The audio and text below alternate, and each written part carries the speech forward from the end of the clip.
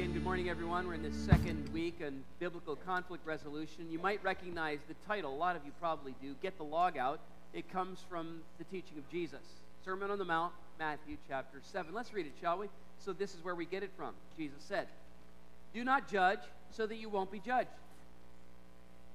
For with the judgment you use, you will be judged. And with the measure you use, it will be measured to you. Why do you look at the speck in your brother's eye, but don't notice the log in your own eye? Or how can you say to your brother, hey, let me take the speck out of your eye, but look, there's a log in your eye? Hypocrite! First take the log out of your own eye, then you will see clearly to take the speck out of your brother's eye." Now, we need to explain this because the conversation about log getting out and all that jazz starts with judgment. And everyone loves to talk about Jesus' words here. It's one of the few things I think about Jesus' ministry that everyone inside the church and outside the church has memorized. Judge not. Judge not. But usually we marshal these words in our cultural context if we want to justify some bad behavior. Interesting example of that this week. Pretty much all the sports pundits agreed that Cam Newton acted like a pretty sore loser after the Super Bowl when he sat down for the post-game interviews. Some were inclined to give the guy a pass. I mean, it's a heartbreaking loss. We know what that's like around here, what a Super Bowl loss feels like. But then 2 days later, he was interviewed again, and he doubled down on his behavior. He justified it, saying, "Who are you to say that your way is right? We got all these people condemning, saying this, that, and the third, but what makes your way right?" And he went on in the interview basically saying that people should stop making moral assessments about his sportsmanship. That was an interesting response, I thought. Stop evaluating my behavior, basically. Stop evaluating my character. And you can easily hear him alluding to Jesus there, right? Stop judging me. Stop condemning me. Now, that's how most people understand Jesus here. Judge not that you will not be judged. That he meant for us to suspend our critical faculties and stop making any discernments between moral good and moral evil, between what is right and what is wrong, between good behaviors and bad behaviors, between the helpful and the harmful. Like, that's what Jesus meant when he said, judge not. But is that what he really meant? Sort of an implicit moral relativism, which Cam is pulling out there, right? Well, let's say your way is right, my way. No, that's not what Jesus meant. We can say that without any doubt whatsoever because of the other things he said in the same context in the same sermon. In fact, just 4 verses later, you look at this. And he says at the end of this conversation, if you see clearly, then you can help your brother with a blind spot in their life. Then you can make an assessment. Another word for assessment is a judgment. You can make an assessment of a failing in their life, and you can actually help them overcome it and take it out of their life. Look again what he says. When you see clearly, you can take the speck out of your brother's eye. So, clearly, what Jesus is forbidding is not the critique of beliefs or behavior, but rather he is forbidding the premature and improper correction that's done in a spirit of self-righteousness. That's what he's forbidding here, clearly. Let me say that again because it's so important that we understand him properly. Jesus is not forbidding the critique of beliefs or behaviors. No, he's forbidding a premature and improper critique based on a spirit of self-righteousness. That's what he's forbidding. When you see a speck of sin, a misbehavior, a character malformation in your brother's life, which is creating conflict, and all sin separates, it always creates conflict, the Bible says you got to do something. Don't just passively sit back and say, to each his own. You're supposed to act, but you're supposed to act properly. When you see a speck in your brother's eye, quick, what's the first thing you should focus on? Jesus said, the log in your own eye. That's the first action that you're supposed to take. I mean, the metaphor is just beautiful and powerful, and it's also a reminder that Jesus is funny. There's so many things that Jesus said that were deeply humorous in Aramaic culture. Camel through an eye of a needle, the people would have been rolling. They really would have been laughing out loud about that one. A lot of stuff gets lost in translation. This one kind of comes through, right? This one kind of comes through. You imagine an eye doctor with a pair of tweezers trying to pull a fleck of sawdust out of your eye. Meanwhile, there's a 2x4 sticking out of his. One sec here.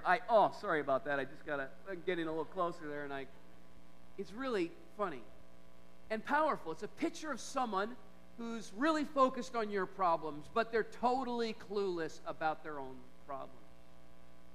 So this is the critical second G in biblical conflict resolution. Let's get it right. And let's also get it in sequence, friends. Let's get it in sequence. See, it comes after the first G, which we talked about last week. If you missed it, we talked about getting God involved in conflict. And it's a natural thing to flow out of that. Because when you bring God into conflict, when you begin to trust God in the chaos of relational disruption, then God, by his presence in your life, begins to shine the light on stuff that's going on in you, stuff that may be broken in you. So it comes after that, but it becomes before the third G, which we'll talk about next week, gently restore, because before you can take that speck out of your sister's eye and confront her, first you have to see the log in your own eye and take it out so that you can see clearly to do that confrontation well. It stands no chance unless you do this first. So Jesus isn't saying in this passage that you can never acknowledge that your brother contributed to conflict. What he is saying is that you always, always, always ask, what did I contribute first? You always do that. That's what he's saying. So that's why Jesus forbids us from judging with a self-righteous spirit. Such a judgment is improper because it is inherently bad, because it is premature. That it is taking place before a self-assessment has taken place first. And let me tell you, friends, if that doesn't happen, you know that peace talk you have planned, don't expect it to go well. If it doesn't happen, if this doesn't happen first, you know that little issue you want to talk to your boss about? Yeah, you're going to put that one into the ditch. If this doesn't happen first, you know that marriage summit you were planning to have? A little private conversation with your wife, where in which you were going to bring together or bring to her mind just a little tiny little character flaw that you've seen? That's going to go thermonuclear unless you do this first. That's why this has to happen where it happens in biblical conflict. It's like this young couple who moved into a new neighborhood. And first morning that they're there, they're sitting down at their kitchen table, they're eating breakfast, and the wife looks through the window and she sees a neighbor hanging the wash outside. The laundry's not clean, she says. Someone doesn't know how to wash correctly. What a slop. Her husband didn't say much, but over a month, his wife kept grousing every morning when she would see dirty laundry hanging, and their neighbor hanging the dirty laundry outside. And finally, one day, the wife was surprised to see nice, clean wash being hung on the line. And she turns to her husband and says, "Wow, finally, because she learned how to do laundry. I wonder who fixed her." And the husband said, "Well, actually, I got up early this morning and cleaned our windows." Think about it for a second, it'll come to you. Now think about that. A person who sees the blame in everybody else doesn't see any blame in themselves. Jesus has a word for that person. What's the word? What's the word? Hypocrite. Hypocrite. It says a person looking at someone else's faults through the faulty, smudgy lenses of their own fallenness, of their own brokenness, of their own contributions. And of course that's going to cloud how you're looking at their issues. Of course that's going to cloud the way in which you assess, that is, the way you judge their misbehavior. Of course. You got to clean your own windows first. You got to clean your own windows first. But you might say, "Well, Rick, I've been victimized." Listen, I'm going to tell it to you straight. There is a part that you can own in every conflict. There's something you did. There's something you brought to the table. Trust me in this. Might be a 10% piece. Might be a 90% piece. Something you brought to relational breakdown. You say, "No, Rick, I mean, I was standing there and I was an innocent bystander and bam, I was overrun by someone else's sin." Well, listen, that happens. Surely that does happen. We get victimized, but then what happens once we've been victimized? Then often what happens is we fall off the slippery slope of conflict, which we talked about last week, to the left or to the right, in either peace-breaking responses or peace-faking responses. And then that's your contribution. And so we will find ourselves in the middle of conflict, and we lash out in anger. We'll find ourselves victimized, and we then judge our opponent with a critical and fault-finding spirit. Or we'll grow passive-aggressive. That's my favorite. You know, I'm so above conflict, but I'll stab you under the table or freeze you out. Or we punish overtly. Or we withhold forgiveness. That's a good one. So yeah, you might have been victimized, but then we do all of these things as our response. And if Jesus was clear about one thing, AC3, he was clear, you got to forgive. You got to forgive.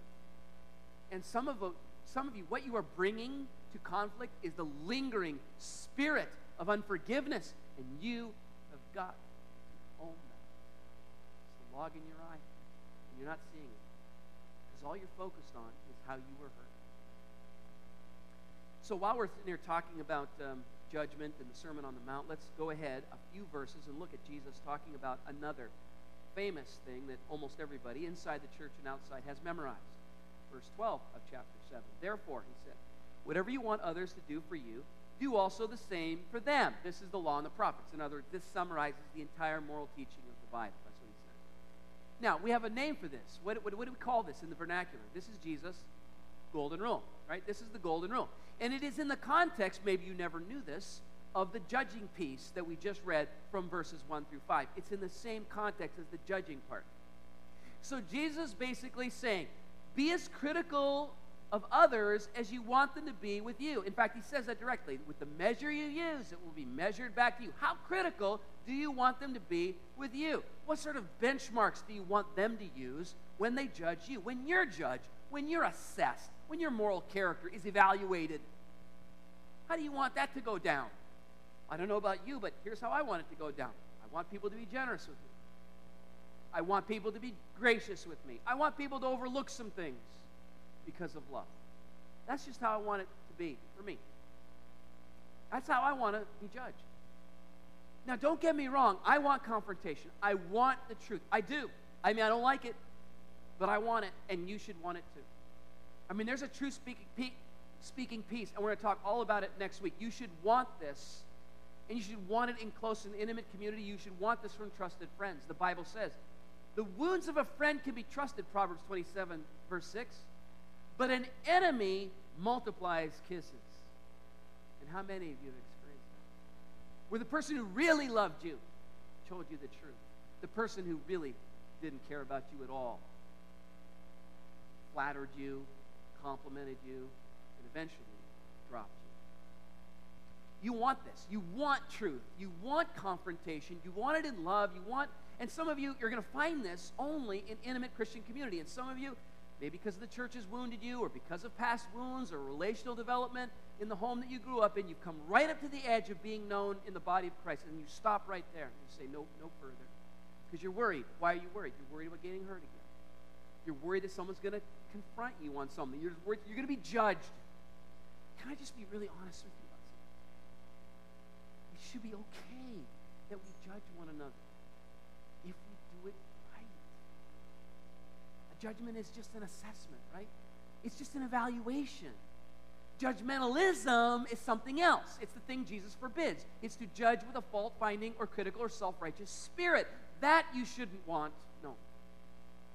But every single one of us should be able to come to a point where we say, I want to be known. I want the truth spoken in my life. I'm going to develop the kind of trusting relationships where I could actually receive it. And I could give it.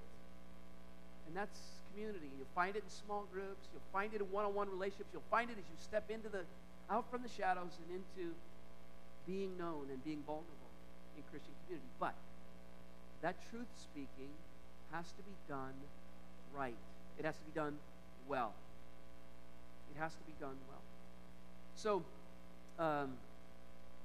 So friends, this is how most of our conflict basically comes from. It comes from forgetting this.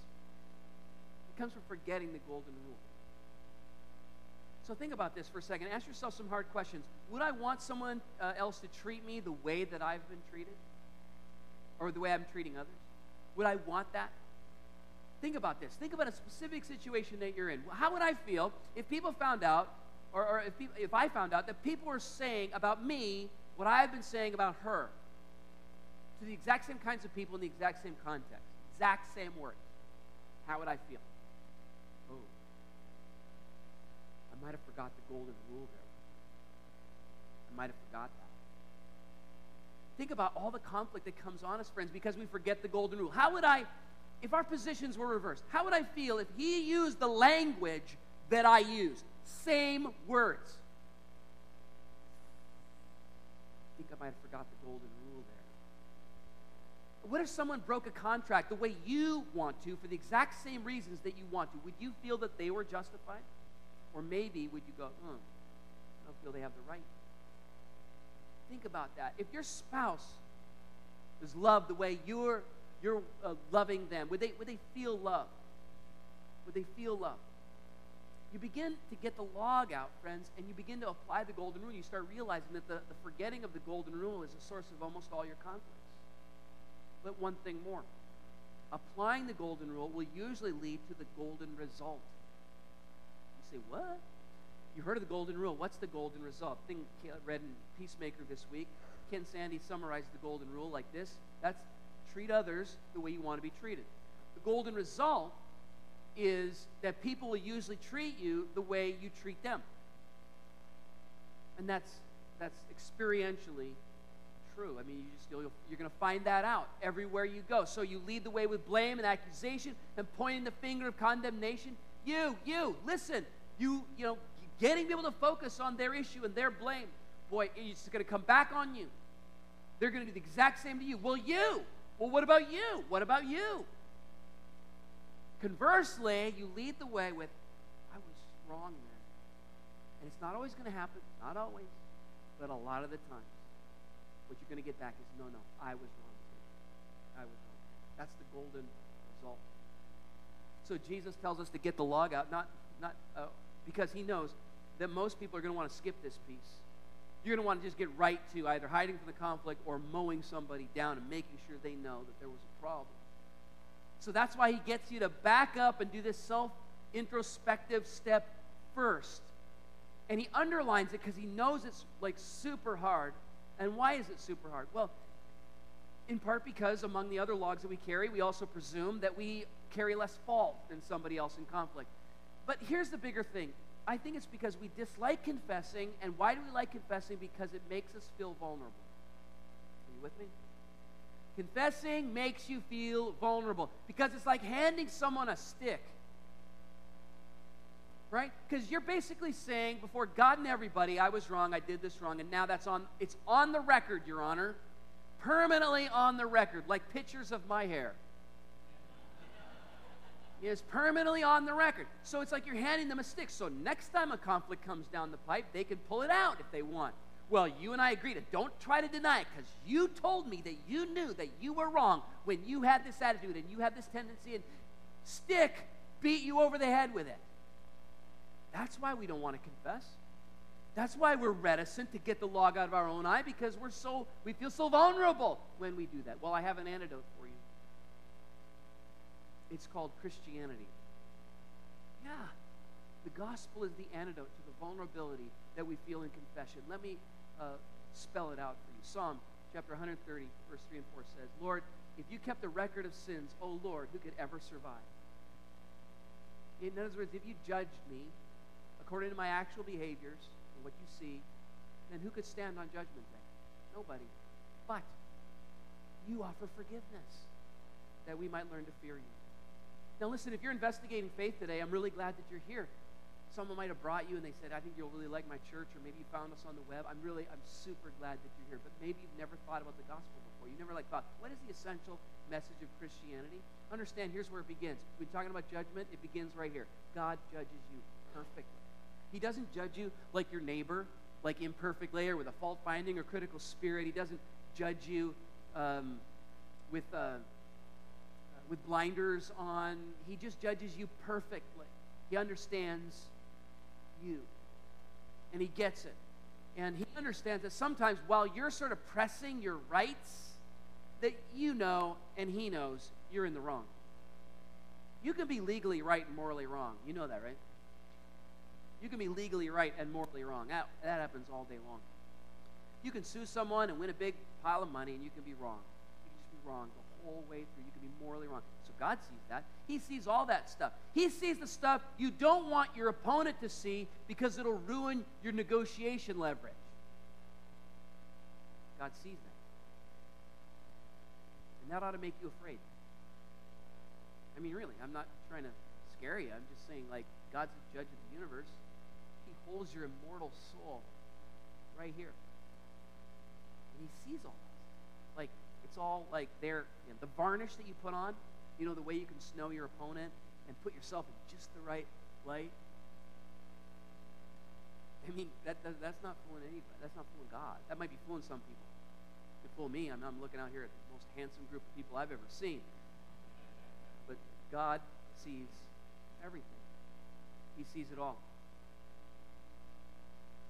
Kind of terrifying. And yet, what does the psalmist say? If you handled us exactly the way we deserve, no one stands. No one stands. But with you there is forgiveness. What God has decided to do is to not judge us as our sins deserve. This is the essential message of Christianity, right? Through Christ, the sacrificial lamb. Understand something. God has made absolution for you. God's paid the debt. He served the time. He covered it over. He balanced the checkbook. Have you ever stopped and understood that? Have you ever opened up your heart and just let that inside? Have you ever looked at the cross and let the tears flow in your own eyes as you see what God did to cover? I mean, it's awesome and beautiful and it's grace from start to finish. Have you ever understood what the cross is? The cross is the place that judgment meets mercy and mercy triumphs for you. Here's how the Apostle Paul will put it, Romans chapter 3, verse 23. For everyone has sinned. We all fall short of God's glorious standard. Next verse.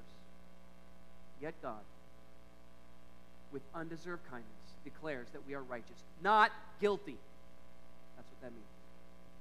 He did this through Christ Jesus when he freed us from the penalty of our sins. Now, how should that affect you in peacemaking? It means, my dear friend, that fundamentally you are safe. And it is safe for you to get the log out. It's safe for you to admit that you fall short. Why is it safe for you? Because after confession, God has promised to forgive you, to wipe your slate clean. He declares you righteous. The gavel comes down, not guilty, and it's spoken over your soul. Who says this? God says this. Understand who God is. God is the judge. God is the judge of the entire universe, and he's the one who declares you not guilty. God says, I'm in your corner. You understand? I'm for you. Now, if God is for you in this gracious, unbelievable way, then does it matter nearly so much who's against you? Who your opponent is, what they think of you, what they're going to do with your confession tomorrow. Does that matter nearly as much? Jesus will say in Matthew chapter 10, all they can do is kill you. I mean, what can they do? What can they do to you? Worst case scenario, I guess they could kill you. But God holds your soul. So if your soul is safe, then you are safe, and it doesn't matter what else can happen to you.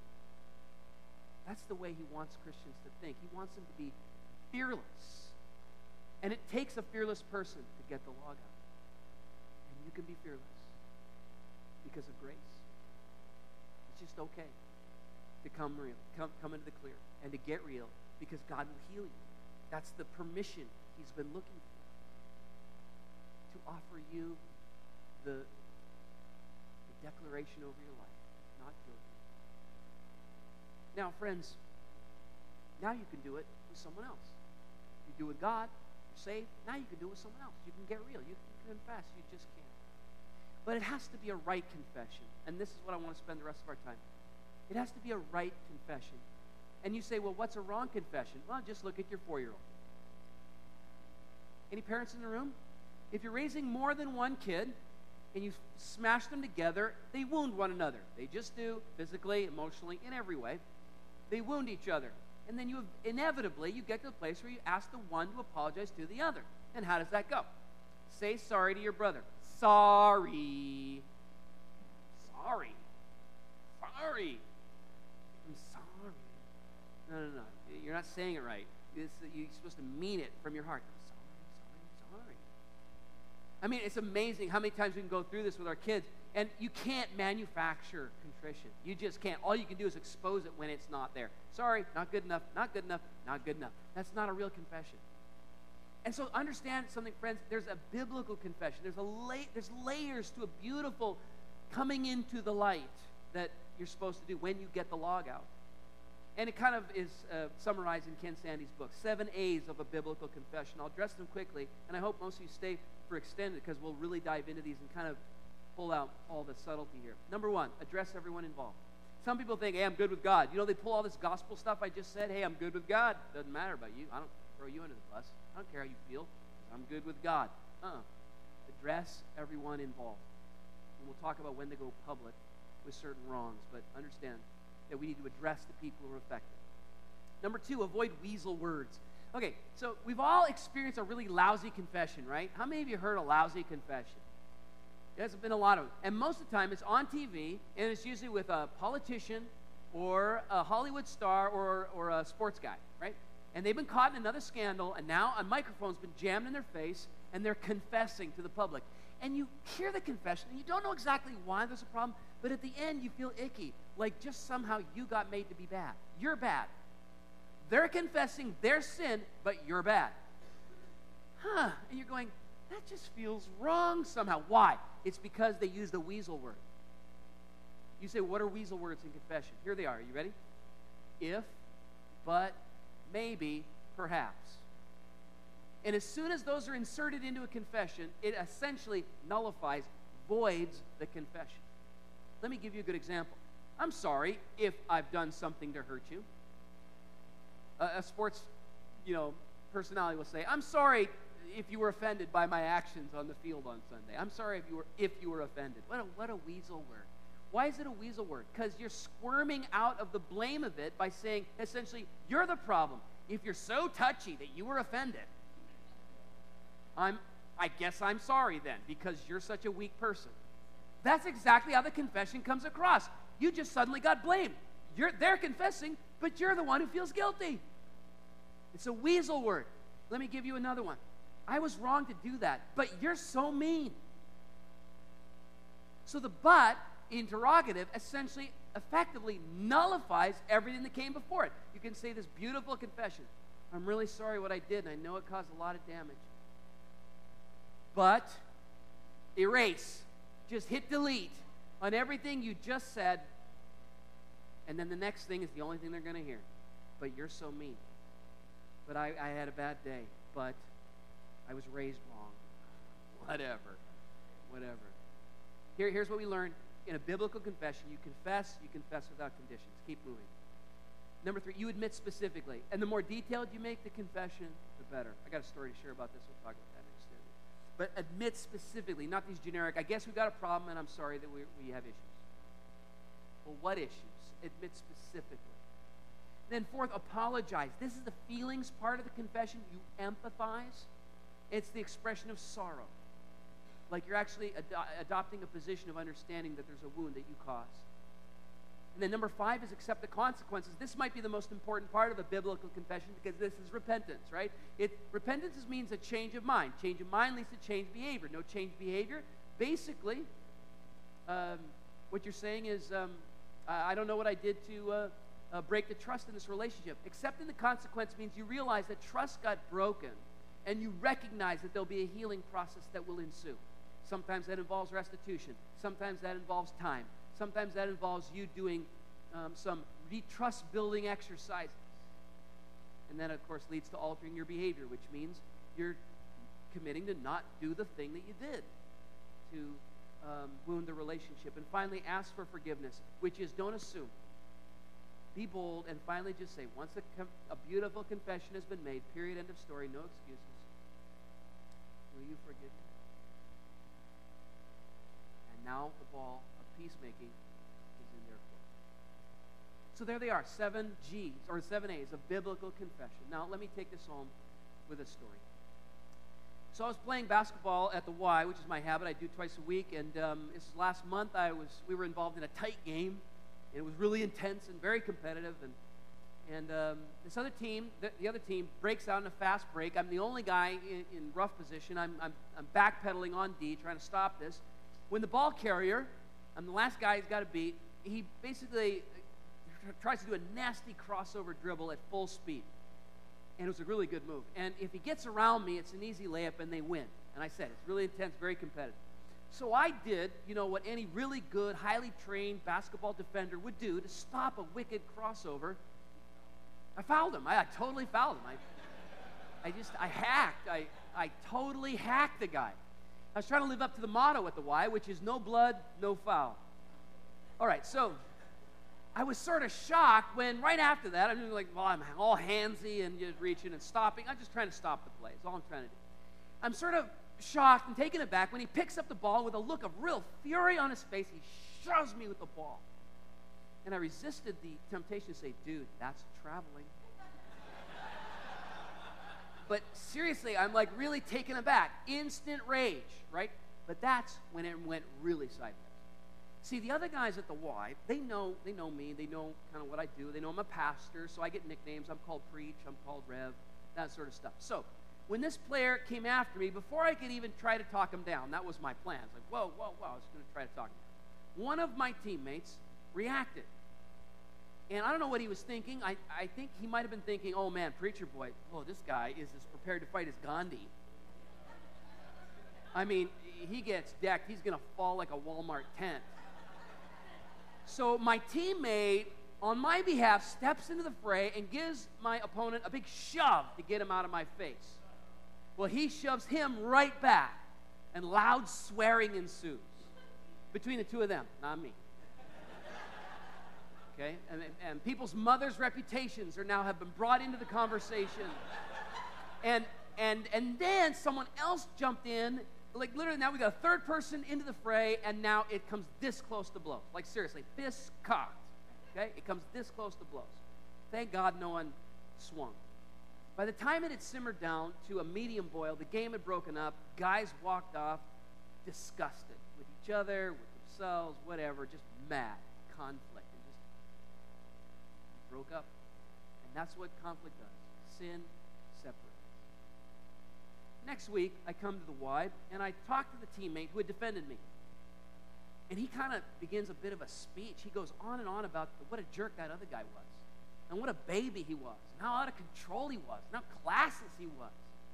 And he peppered his speech with a lot of F-bombs, and I wondered what his definition of class was.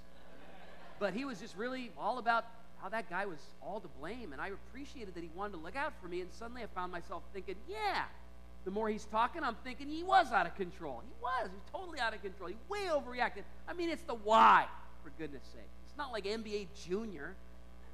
This guy is totally immature response to tough play. I mean, come on. Now there's a rock in my gut as I'm thinking about that other guy, because he's going to come back. He's a regular. He plays this pickup games. I'm going to have to play on his team at some point in the future. I'm thinking, oh, great. And I've just got a rock in my gut. I don't want to see him. I just want to chide him, or I want to avoid him. Peace breaking, peace making. Those are the responses in my soul. And that's what unresolved conflict does. It just disrupts relationships. But as the indignation is rising in my soul, another voice breaks in. It is the Holy Spirit, where he says, hey, you fouled the guy. Like hard. Like it was a hard foul. It was a bad foul. It was a classless foul. It wasn't about good sportsmanship. It was vicious. It was about winning a game at the Y. At the Y. And I knew at that moment, okay, I got to approach this. I'm a conflict avoider. I'm a peace faker. I got to deal with this. And so I committed then, all right, God, I'm going to do that. So sure enough, 2 days later, there's my opponent, and he's warming up before a game. And I made a beeline to him because I knew if I didn't just do it right then, I was going to chicken out. So he sees me coming towards him, a little unsure, but I just came right out, and I just said, hey, Pedro, I wanted to tell you, look, I understand why you got mad. I really fouled you last week. I mean, it was more than just a hard foul. It was a cheap foul. It was flagrant. It was way out of line. And I just want to tell you that I'm sorry. And I stuck out my hand. And guess what? Well, I didn't even have that out of my mouth before Pedro grabbed my hand, pulled me into an embrace, and he said, no, man, no. I was out of line. I should have never come after you like that. I don't know what came over me. It's crazy. It's the Y. Basketball, he says, we're good. We're good. Here we are. Here we are. We're good. just opened up a really cool conversation, by the way, and I knew in that moment I was forgiven, and I was free of it, when that could have been a knot in my stomach for the rest of my days playing basketball for Hawaii. And every time that guy shows up, it's avoidance, simmering aggression, frustration, resentment. No. God wanted me to release it so I could walk in peacemaking. I was living in the golden resolve. I lived in the golden resolve. For confession breaks grace free into your life. From God and with your opponent. Let me pray for you. God, may we be among those courageous souls who have found peace with you. And so, being safe in your embrace, can get real with anybody else. Be honest about ways in which we contribute to broken relationships. And may, for the glory of God, we break free into our lives as peacemakers in our marriages, with our children, with our coworkers, and with our friends, and yes, even where we play basketball. Lord, may we be peacemakers because you confer a blessing on them. I pray this in the name of the Prince of Peace,